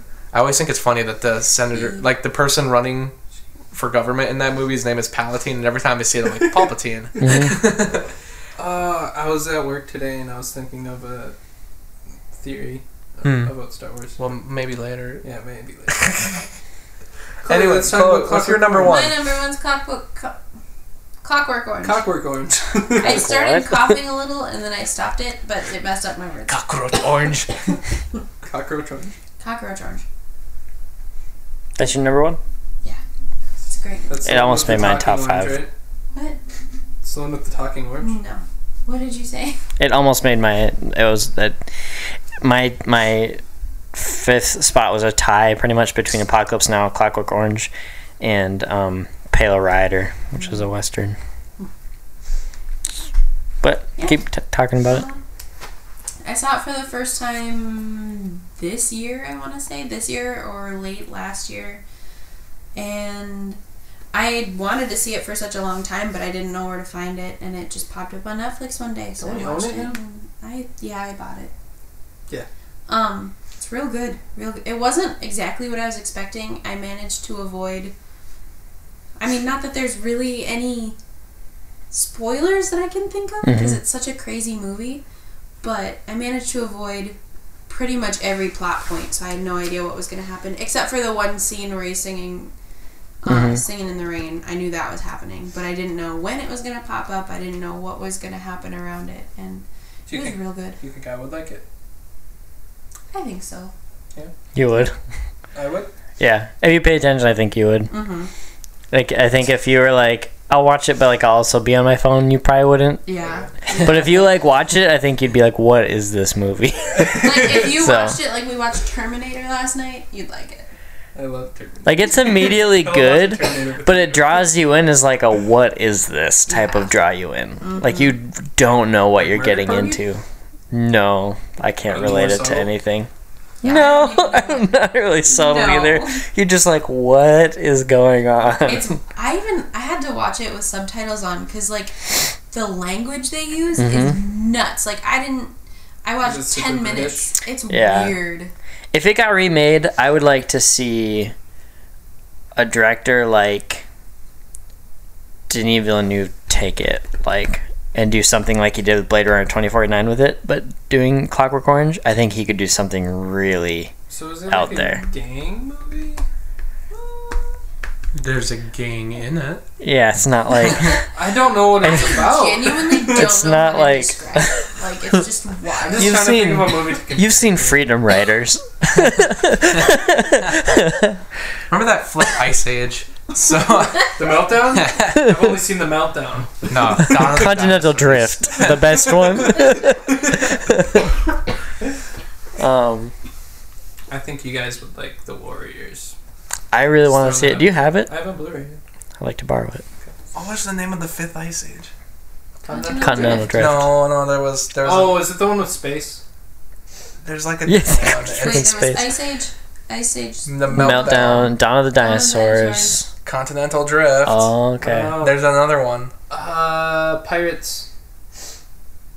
I remember. Deep Impact? Yeah. No, wait. Ew. Maybe. Isn't it? It's like the asteroid hitting, and it's like space, like. It's like because the squirrel's in space. I remember seeing stuff about it. Yeah, I don't know. They do so many iterations of it Space. melting, and it never melts Can't I all the remember way. this? Like it came out like 2 years Ice ago, Age, and, Death of the Dinosaurs. or 3 years ago anyway. And I don't know. Collision Course. Collision Collision Course. Course. See? Deep Impact. Armageddon. Hunter, it looks like you're last in these. Ice Age. Pearl Harbor. So, can you guess what it is? I feel like Justin has an idea. I said it's last and least. Wait, Oh, jeez. No, I'm kidding. Okay, your 70s movie? Yeah. Last one? I don't even know. My favorite. Oh, dude. I feel like Justin would have a leg Can up you give on me a it. year at least? Like, exact year? You give me a title, but don't tell anyone else. Also, it was this. Actually, I know what it is. Never mind. It's 1979, isn't it? I think so, yeah. Yeah. Ridley Scott? Yeah. Yeah. Okay. Rocky 2. This was easy. Yeah, Ridley Scott, Rocky 2. My favorite movie from the 70s is Alien. Got it. Good work, Zach. Alien. Got it. Yeah, it's real freaking good. Ridley Scott was like one of the first directors that I Ripley. liked. Ripley is the main character I in was Alien. thinking of- Ridley Scott is Her name is the Ripley Scott? director. What's the name? Her name is of the just girl who's in Ripley. Rogue One? Or not Rogue One. Ray. What's her name? Ray. What's her name? Leia. Ridley? Oh. I was thinking of her when you guys said Ridley Scott. I was No. like, she was in something in the Okay, so 70s? Ridley Scott is a man, and he is the director. Ripley is the female protagonist in the Alien movies. Too many So R names. I know. By. freaking. Oh, it's Space for an name. The voice- Sigourney Weaver. Sigourney Weaver. Yeah, Sigourney Weaver. No, the voice of Zool.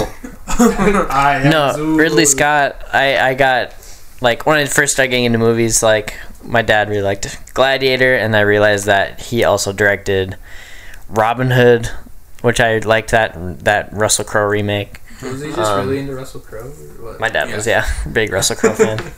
And then I don't know what I would have watched after that. Oh, probably Black Hawk Down. Russell Crowe on that too. No, but Tom Hardy is. And Oh yeah, I've seen that. I kind of was like, oh, okay, what else did this guy do? And eventually, you know, I loved the Alien movies, but I'd only seen like a lot of like Aliens, and then like Alien Resurrection, and then the Alien vs Predator movies. And I bought Alien from a pawn shop and just absolutely loved it the whole way through. I was never really scared in it. Like I didn't feel like I was Like being horrified because it was a horror movie, even though it was supposed to.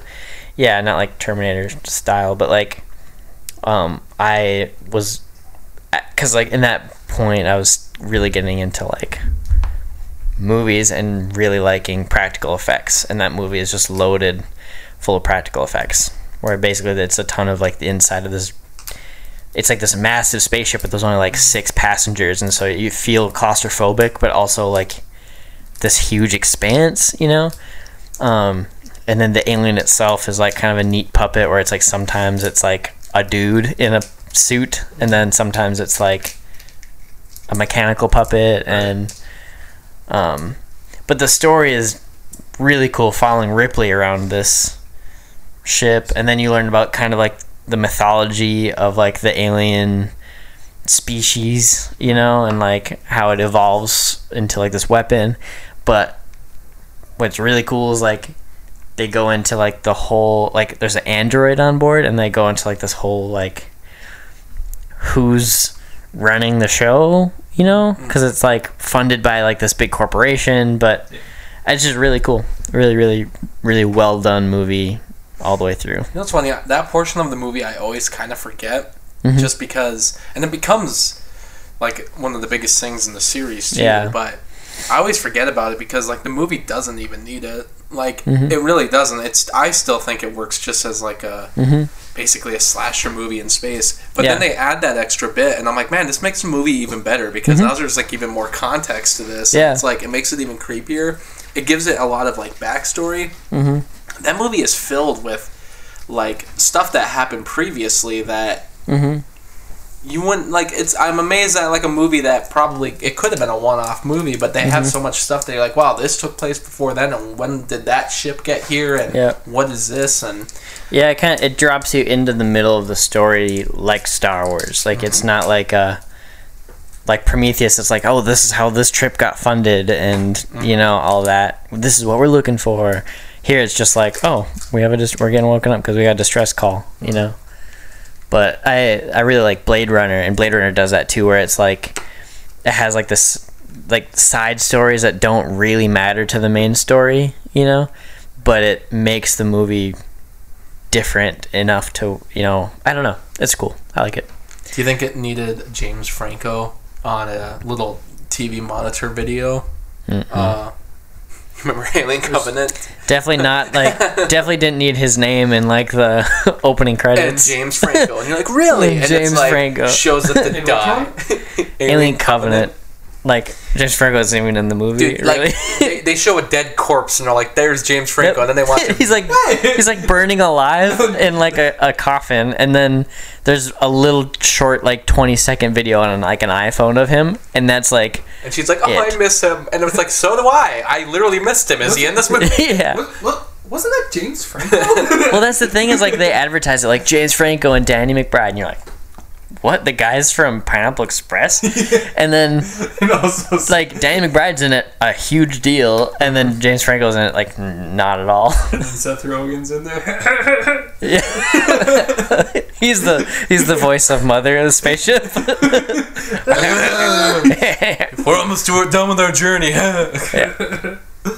All right, there's Alien though. Anything else?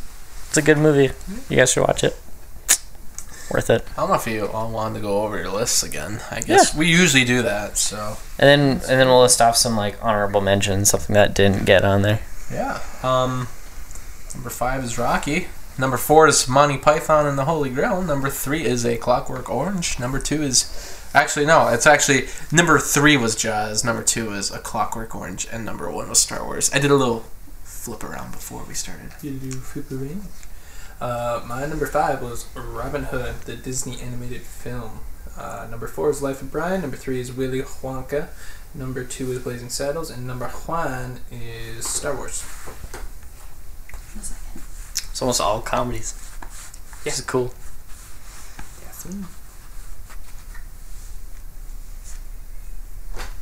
Alright, number 5 was Halloween. 4 was Willy Wonka. 3 was Star Wars. 2 was Rocky Horror Picture Show. And 1 was A Clockwork Orange. We didn't really talk about Halloween, even though we did an episode on it. Yeah, we did a whole episode. Refer back to that episode. My number 5 favorite was Apocalypse Now, then Willy Wonka, Rocky, Network, and Alien. I was happy to throw some shine on Network. I like that one. Nice. Honorable mentions? Yeah, I'm actually interested in that. Well, I guess of movies that nobody mentioned, if we can think of any. I think the 1978 Superman is still a very good movie that still holds up today, and it's like the original like blueprint for how you do a superhero movie. Enjoyable as hell. Probably would have made my top 5 had it not been for other films. The Godfather. Nobody brought up The Godfather. It was but close on my list. It'd be my top 10, but not my top 5. I really do need to give him another watch. Carrie. Anyone? Chloe, Grease. have you seen Carrie? I have seen Carrie. It's a good one. Grease. I hate Grease. Grease is okay. I love how cheesy it is. Yeah. There's another movie where I think people make fun of it because they're like, oh, it's so cheesy. But I'm like, I think it's trying to be that. I think it knows what it's doing. I feel like theater nerds take it seriously though. I feel like... But like the average viewer like me or you are like, oh my gosh, this is cheesy. I love people it. really dig the music in it, which it does have good I songs. mean, it is catchy. Muppet movie? Oh, okay. The first Muppet movie The is first one. damn funny still. And still very...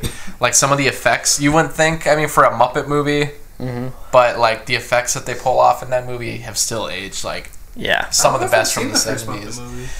It's good. I mean, if you... It's not the Muppet it kind of Caper, it kind of is it? became exactly what all the other Muppet movies are like. It's not the Muppet Caper. No, it's just called the Muppet movie. And that's the one where it's kind of like their original backstory about how Kermit made it to Hollywood, and I don't know. There's this whole. What was the one that came out in like 2000? 2011 was just the Muppets. No, not that one. There was When two. we were like kids. When we were kids. You talking about Kermit's Swamp Years? Yeah, that one takes place before the Muppet movie. Thank you for reminding me of that. I've never seen it. I just remember. Okay, I remember putting in my tape of Stuart Little 2. And they show a trailer. And showed a trailer. Yeah. Kermit's Swamp Years. And there's like other frogs. Texas Chainsaw Massacre. Of course, great movie. Would have been my top 10. Haven't seen it, but Dawn of the Dead. Fist of Fury. I have to admit, I also have not gotten to Dawn of the Dead. Enter the Dragon, great Bruce Lee Haven't movie. seen that one. Like, I haven't seen any Bruce Lee movies that I can think of. well, Enter the Dragon's a good one to start out with. That's like what brought martial arts movies to America, and it is the martial arts movie. That podcast with Quentin Tarantino, he talks about how when he was living in LA, he saw like every single movie that came out. And then for 1 year, he went back to Tennessee. And when he went back to LA, because he was in Tennessee, he couldn't go to the movie theater. Like, he went back and everyone was talking about Enter the Dragon. And, like, that was, like, the one movie he didn't see that everyone was talking about. He said it was the only time in his life where everyone knew something about a movie that he didn't know about. Like, even What as a is kid. it? Yeah. That's kind of funny. Like, the man of movies couldn't see a movie that everyone else had He said seen. it was like years before he got to see it for the first time, and by then the hype had died. the hype had died, and he's like, I seen it, and no one's like, I don't care. Like, Pumping Iron. The documentary about Arnold Schwarzenegger documentary. Arnold Schwarzenegger. That was a 70s documentary? It was. Oh, because he's Mr. Universe or whatever. Up in Smoke. The Cheech and Chong comedy that I have not seen yet. Really? I'm sorry. Yeah. Wow. That's like the one comedy duo I haven't seen any of their movies. Any? Dirty Harry. What was that? Dirty Harry. Yeah. That's another movie I haven't seen, actually. Was Vacation, was that a 70s movie? Or was that early 80s? That was 1980, I think, exactly. Okay. But Animal House, I think, was 1978, which is a great movie, funny, and that has a couple offensive moments in itself. I actually haven't seen Animal House yet. I should. It's not as funny as the Monty Python movies, so don't get excited. Deliverance. The animated The Hobbit movie. The animated The Lord of the Rings movie. Blackula. Yeah, Scream, Blackula, Scream. All the Hammer horror. Well, not all of them. I think a lot of them came out during this time, though. The Hammer horror Dracula films. Godzilla vs. Mechagodzilla. Of course. The best of all of them. So here's 3 movies that I have not seen that I really want to. Mm-hmm. And if you have them, I would love to borrow them. I have not seen Westworld. I would love to see that I show. really want to watch the original. This is a 1970s movie. Are you about to say The Logan's Run? No, that was on Netflix. Is it still on Netflix? I had no idea, but I own the movie. I've yet to watch it. I haven't seen that. I would definitely want to watch I would that. love to watch that. Soylent Green. I don't even. I haven't seen it, but I've heard a lot of people talk about it. I've heard of it. It's like on most people's like dystopian future list. It's like top 5. Mm-hmm. And then one's also another obscure one, A Boy and His Dog, which a ton of movies are like based off of. Like a lot, like pretty much all of Fallout's based off of it. Yeah, we kind of didn't even also bring up that there was a lot of dystopian. Yeah, I forgot Mad Max made during the 70s. that was in my top 10 list. Where it was Mad kind Max. of like a warped version of the future. And we also had a lot of not just what am I trying to think of? Disaster movies, which haven't really aged well, but there was a big disaster boom at the time. I remember there was a book at Floodwood High School that was from the 70s that was talking about the disaster genre, and it was like written in 1972, and they're like, the disaster genre is about to take off. It might be as big as the Western genre. And I was like, that was a weird prediction for this book to make, given that it went through all the other genres and talked about how they only lasted like a couple years, and then talked about it like, this could be as big as the Western genre. And I was like, this book was made right before Star Wars came out. Yeah. But, nice call. Tower Inferno, I think, came out during that time, and what's that other? A bunch of disaster movies that everyone has forgotten about at this point. I believe Smokey and the Bandit is a 70s film, which good movie. Burt Reynolds is just. Watch that one with Chris Johnson too. Which makes sense. I feel it's probably one of his favorites. What about Gator? What was it? Gator. Gator. I've never heard of Gator. Oh, that's another Burt Reynolds movie. How about Silent Night, Bloody Night? No. Okay, now we're getting into movies. Every Which Way But Loose. Well, I feel like that's enough honorable mentions. Nope. The Outlaw Josie Wells. I'm just gonna read a random one. Black Mamba, White Mamba. Nice. Oh wait, Black Mama, White Mama. Sorry. That's the one with the girl from Jackie Brown. Yeah. If you want to talk about movies that I've specifically seen from that big horror movie box set, we have the worst movie I've actually ever seen. I actually think this is the worst movie I've ever seen. It's called Slash Dreams from 1975. Worst movie ever. Star Odyssey, which is a Star Wars ripoff that's kind of funny. It's about a suicidal robot, or at least he's in the movie. Dr. Jekyll and the Werewolf. We have Guru, the Mad Monk, The Werewolf of Washington, and Land of the Minotaur. It's originally called Dr. Tar's Torture Dungeon, also known as the Mansion of Madness. Devil Times 5, Drive-In Massacre, which is a fun movie if you guys just want to see kind of a buddy cop movie that is really cheesy. Silent Night, Bloody Night, which is lame. And also the Mel Brooks movie that nobody really ever talks about, Silent Movie, which is pretty funny, especially if you know who Marcel Marceau is. And Escape from the Planet of the Apes, which is my favorite of the Planet of the Apes sequels. Because that's the one where they come to modern times, and they're like actually real cool at first, and then they think they did something wrong, so then everyone tries to kill them. And they actually succeed. It was kind of a sad movie, actually. Yeah. I like that one, actually. That was a good one. I remember binging all the Planet of the Apes movies in like one day. And did you know Sylvester Stallone was in a wrestling movie? What was it called? Paradise Alley. Do you know that Sylvester Stallone was in a porn movie? Is it also called Paradise Alley? That might be the one. it's called Rocky's Rockies. Anyways, there we go. There's the 70s. Nice. If there's anything we missed, I'm sure there's a lot. Apple Dumpling Gang. I'm sure there's going to be people. Oh, wait, I've actually seen that one. That sounds familiar. Sam. Oh, yeah. Sam would watch it all the time. Is that a 70s? Yeah. Is that a movie or a TV show? It's a movie. 1975. It's a Disney movie. I forgot about watching that. Apple Dumpling Gang. I feel bad we didn't talk about Jaws 2 at all. Yeah. The Apple Dumpling Gang, there it is. Well, when Jaws 6 comes out, I'll be damned. The People versus Jaws.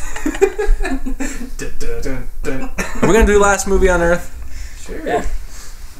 Oh, we sound excited over there. What was the last movie? Oh, yeah. Well, what was the last movie on my Earth? Okay. Fun one. Why don't you usually explain the rules, so if you want to... Yeah. So, every episode we like to play a game called Last Movie on Earth. We basically try and guess the last movie that we each saw. We'll take turns describing the movie with a description based off of Netflix or Letterboxd or something. And we guess it, and whoever guesses it right gets a point. Whoever doesn't, or basically whoever doesn't have their movie guessed, gets 2 points. And these points get added to an ongoing score, episode to episode, which will reset in the new year with a grand winner. Oh yeah. And then we do what are the scores, Justin? You have the scores here, which are Zach is at 46, Chloe's at 50, Justin is at 62, and Hunter is at 74. So, whoop de freaking do! Have you guys been listening to the last few episodes at all?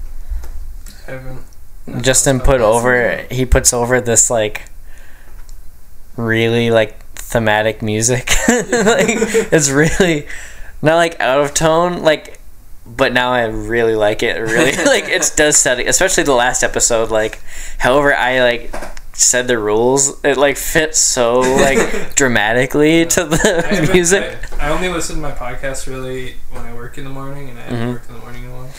It's pretty cool because it's like the whole episode. Like every once in a while, throw in like a movie trailer, just like the sound of it. And then, but most of the episode is just us talking, and then out of nowhere, it's like this big thematic music while I read off rules for this game. It's pretty good. I think I'm going to start because y'all be fighting for whoever can say it first.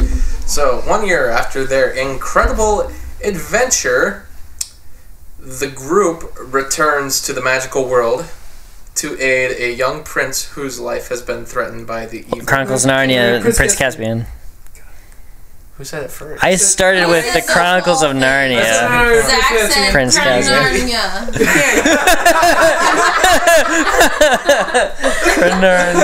Caspian. Aren't you glad that she defended you and made sure... Zach can have it. He needs the points. Yeah, Zach can have it. I wrote it for you already. It's too late. It's too late. It's in the past. Plus, you were saying Chronicles of Narnia first. Yes, Prince Caspian. What'd you think?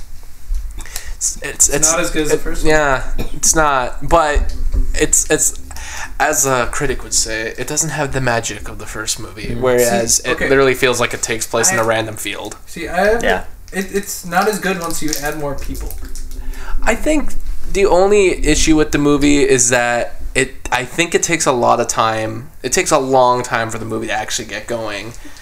They have all this they have this other storyline going on with Prince Caspian, which is interesting, but it's only half the movie, and you have this other half where it's just like the Pensives family, who was just looking around old Narnia, and they're like, "Look, we used to be here, but now it's all falling apart." Pensives. And how do you say their name? Pevensies. I was like, what the hell is he saying? God, I can't even... Pevensey. Okay. I don't know why I have such trouble with their names, but like anyway, so they're checking out Narnia, and it's like we spend a lot of time doing that, and it's really boring. And but until once they kind of meet up with Prince Caspian, it gets better. I like that the movie has more murder in it. I like that significantly more murder. I like that the battle sequences are actually kind of like, wow, this is actual brutal battles. Yeah. Like the battle sequence. I don't really like Prince Caspian. How many murders happen? I don't know. I just like the first. I only like the first one. I mean, you're not alone. A lot of people. I don't like more people in it. A lot of people didn't like. I don't like any more humans. Thing is, it's a book. They can't like just. Can we just write out this whole guy, Prince Caspian? It's called Prince Caspian. I did find that I did like all the new characters though. Like, and even like the little mouse guy who was like, "Oh, this is gonna be the worst," but he was actually great. I like the new characters, but I think it's more an issue with what I've heard is that the books, the first one's a good book, and the rest of them are kind of books. Yeah, I don't know. That's what I've heard. I know you would say different. Most but I'm saying kids like that one, The Chronicles of Narnia, Lion, Witch, and the Wardrobe. But most people I know that I've met, like almost everyone has a different favorite book. I feel like that first one, like Harry Potter. Not everyone likes the one. Right. They all tend to congregate around a couple. Okay, like I feel like Goblet of Fire. I feel like the Narnia books, people are a lot more spread out. Like, yeah, like a lot of people like Goblet of Fire and Prisoner of Azkaban. Yeah. Whereas in Narnia, I feel like it's not evenly spread, but it's a lot more evenly spread out. I just think that the first movie had a better balance of story for all the characters as well, and like it felt like it was based on a source material that had a lot of detail in it. This one, not as much. It just feels like they do have to leave a lot of stuff out, like most books to movies. And like I said, the first 30 minutes feel oddly nostalgic for a movie that at the time only came out 3 years before. Like it's weird, and they spent a lot of time doing it. And the villain's lame, and they have the witch show up, which I know is not in the book. And they just kind of have her show up, and I'm like, this scene's kind of weird and pointless. But other than that, though, I actually did enjoy it, and the battle sequence kind of saved it for me because I was like, this battle sequence actually is kind of worth it. It looks I like the colored palette of the movie, and I don't know, it was weird that Peter Dinklage was in the movie, because then I was kind of thinking of Game of Thrones while watching it, and then you're like, oh, there's Peter Dinklage. I'm like, I want to know if the Game of Thrones guys watched this movie at any point. I know a lot of it's Lord of the Rings, but this movie too, I'm like, because it's definitely got more of a grit to it than the first one, which I liked, but obviously I agree with everyone. They said, well, it's not even, I like the first one. It's probably not nearly as close. First one visually looks better. I think it's more magical. The second one, I like a lot of I like the story of like the kids as helpers, but the main character being Prince Caspian. That's kind of fun. Where it like moves to a different. It's almost like Star Wars, like how, like Episode 7, like you have new characters, but the old characters are like supporting characters now. I kind of like that about Prince Caspian. Yeah. How they're supporting characters, but cool. What was your star rating? I'd probably give it 3 out of 5 to be simple. Zach. Moi. Okay. In this animated adventure, Chipmunks Elvin or in this animated adventure Elvin and the Chipmunks Chipwrecked. Animated. Elvin has werewolves on the mind. Chipmunks meet the werewolf? After being haunted by a creepy nightmare, he is convinced that his eerie next-door neighbor, Mr. Talbot, has a monster secret. What's As it he called? and his brother Simon investigate, shy sibling Theodore, who has been reluctantly cast in the school production of Dr. Jekyll and Mr. Hyde, finds his inner monster after being attacked by a strange dog. But it's called something like the Chipmunks Meet the Werewolf, because they made like 2 animated movies. One was Frankenstein, and the other one was The Werewolf. But it's what is it actually This is called? a feature-length movie? Yeah. Okay. It is. I had it on VHS. I know what I you're have fond talking memories about. of watching it. Huh. Chloe, can you think of the title? Because I literally can't. You're gonna be something there. Does it start with Alvin and the Chipmunks? Yeah. Chipmunks meet the werewolf? No. Squirrels mean. Alvin and the Chipmunks meet. You already guessed, didn't Yeah, but what is it? you? Hunter didn't guess yet.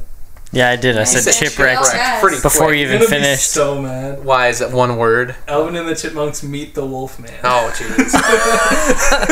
Of course. Wow. I love this movie. I was trying to find a better. Claude Rains, best known for his role in The Wolfman, not the werewolf. I could have thought of that. Yeah, that's why I thought you'd Well, be mad. fine. I Jean-Claude guess. Van Damme. No, But I'll give and you. I'll give the you music points. is actually really good. So, star rating for that movie? 3. Yeah, I'll give it 3. It's my We've never favorite talked about Jean-Claude Van Damme's movies in Alvin and the Chipmunks. ever. That is a random thing to bring up. Yeah, I just know why I just thought of I don't him. know why you're so disappointed. We'll get the Street Fighter sometime. Yeah, Because that's his best one, obviously. Lionheart, Chloe. Universal Soldier. Alright. A married couple with a rocky past adopt a child to fill the void. Orphan. Ah. Right, burn. This is how every single Chloe's movie starts. A couple with a rocky past adopt a child. All right, tell me something I don't know. Orphan. Yep. 2000. What is it? Stop it. 2009. Oh. You're always a year out. All right, we need to seriously plan a. What was it? Not a Chloe horror Chloe's hour. Creepy Corner. Yeah, the creep corner or whatever. You know, I We need to plan an episode. didn't like the ending of Orphan. I don't like you. Well, Like, you didn't like the fact that she's like a 30-year-old woman?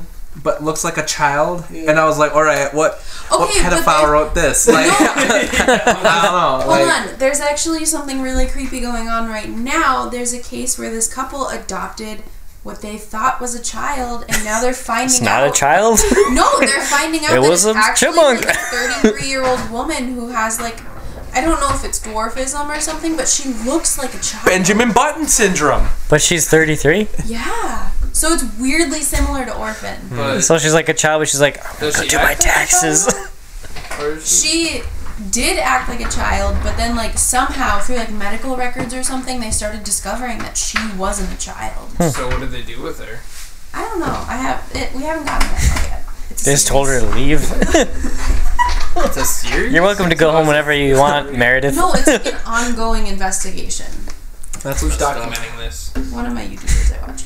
Did they say one day and then they were like, wait a minute, I'm not a child? They were like going through a room and they found a Dave and Buster's like membership card or something. Honey, did What? you think it was a little? You're not old enough to go to Dave and Buster's. Honey, did you think it was weird that you stayed 8 years old for the last 30 years? I guess I didn't think about it. She's just like got a pack of Camels. You're not old enough to smoke. Wait, okay. So what happened once they found out? What investigate? They don't kick her all out? the specifics. They just keep her? Well, I don't remember all the specifics, but I'll like believe it's it. weird. It's very convoluted. They- And, like, so I think the parents are trying to say that it's a child, but like doctors and other people who know her from earlier in her life are like, that's a 30-year-old woman. So they want her. Yeah, they want her. That's weird. She's just What She's like- pedophile wrote this news story? she's just like Bill Clinton was my favorite president. There's something weird about you, Meredith. I don't know what it is. It's like they go see the new Lion King. They're like, ha, I remember having memories of seeing the 1994 one in Yeah. theaters. And they're like, wait. Yeah. But, yuck. Oh, have you played that Lion King Aladdin game on Switch yet? Bro, I don't own that yet. What are you talking about? What's that? It's I a want to. crossover game. Eventually. Hunter, you're the last one. Cool. It's been 10 years since John Connor saved Earth from Judgment Day, and he's now living under the radar. Rise of the Machines. Terminator Rise of the Machines. Salvation. You said Rise of the Machines first. And then I said Terminator Rise of the Machines. You already kind of said earlier that you didn't dig it. You watched the worst one? Well, no, I've been working my way through 'em. I've been kind of jumping around. I watched 1 and 2, and then It's the only two I want Chloe I to watched see ever. Dark Fate, and then Genesis, and then Rise of the Machines. And then I'm going to watch Salvation this week. Fourth one behind your back. Fourth one's not bad. Third one behind your back. Don't you dare. So, I've never liked this one. Yeah, I did have the game for PS2, and the game was like I forgot that. really. It was like really challenging. Yeah. It wasn't like it didn't look good. It looked really bad, but it was like very like strategic, which was kind of cool. But the thing is, I played the game before I watched the movie, and I watched the movie, and I'm like, this is not a good movie. This isn't like that at all. But Yeah. yeah, so 2 stars probably for Terminator 3, which Nice. we'll get to next week or eventually. eventually, not? if we even get to it. I mean, we got Dr. Sleep coming up, so. Yeah, right. But we'll you know, we'll work on it. Look forward to future episodes of top 5 80s movies, which will be Next quite the month? trip. Yeah, and then 90s, And then 10s. And then 2000s. and then we'll the aughts, and then the 10s, and then we'll try and incorporate a Chloe Horror Hour Creep Corner. and then we'll speculate about the 2020s.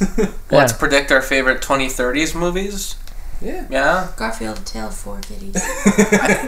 Kill Bill 5. Pretty sure Richard Linklater is working on a movie right now that's being filmed over like 15 or 20 years or something like that. Boyhood. But it's not Boyhood, it's something else. Tweenhood. Tweenhood. Adults. Anyway, yeah, that was the episode. Nice. I tried to look up ahead of time if Jai Courtney was born in the 70s. He was not. He was born in the 83. 80s. So 86. Yeah. He's 10 years younger than my mom. So we'll bring him up in the 80s episode then. But thanks for listening, everyone. And, well, anything else you guys want to say? No. Hold on to your butts. Yeah, that's good 90s reference for the 70s.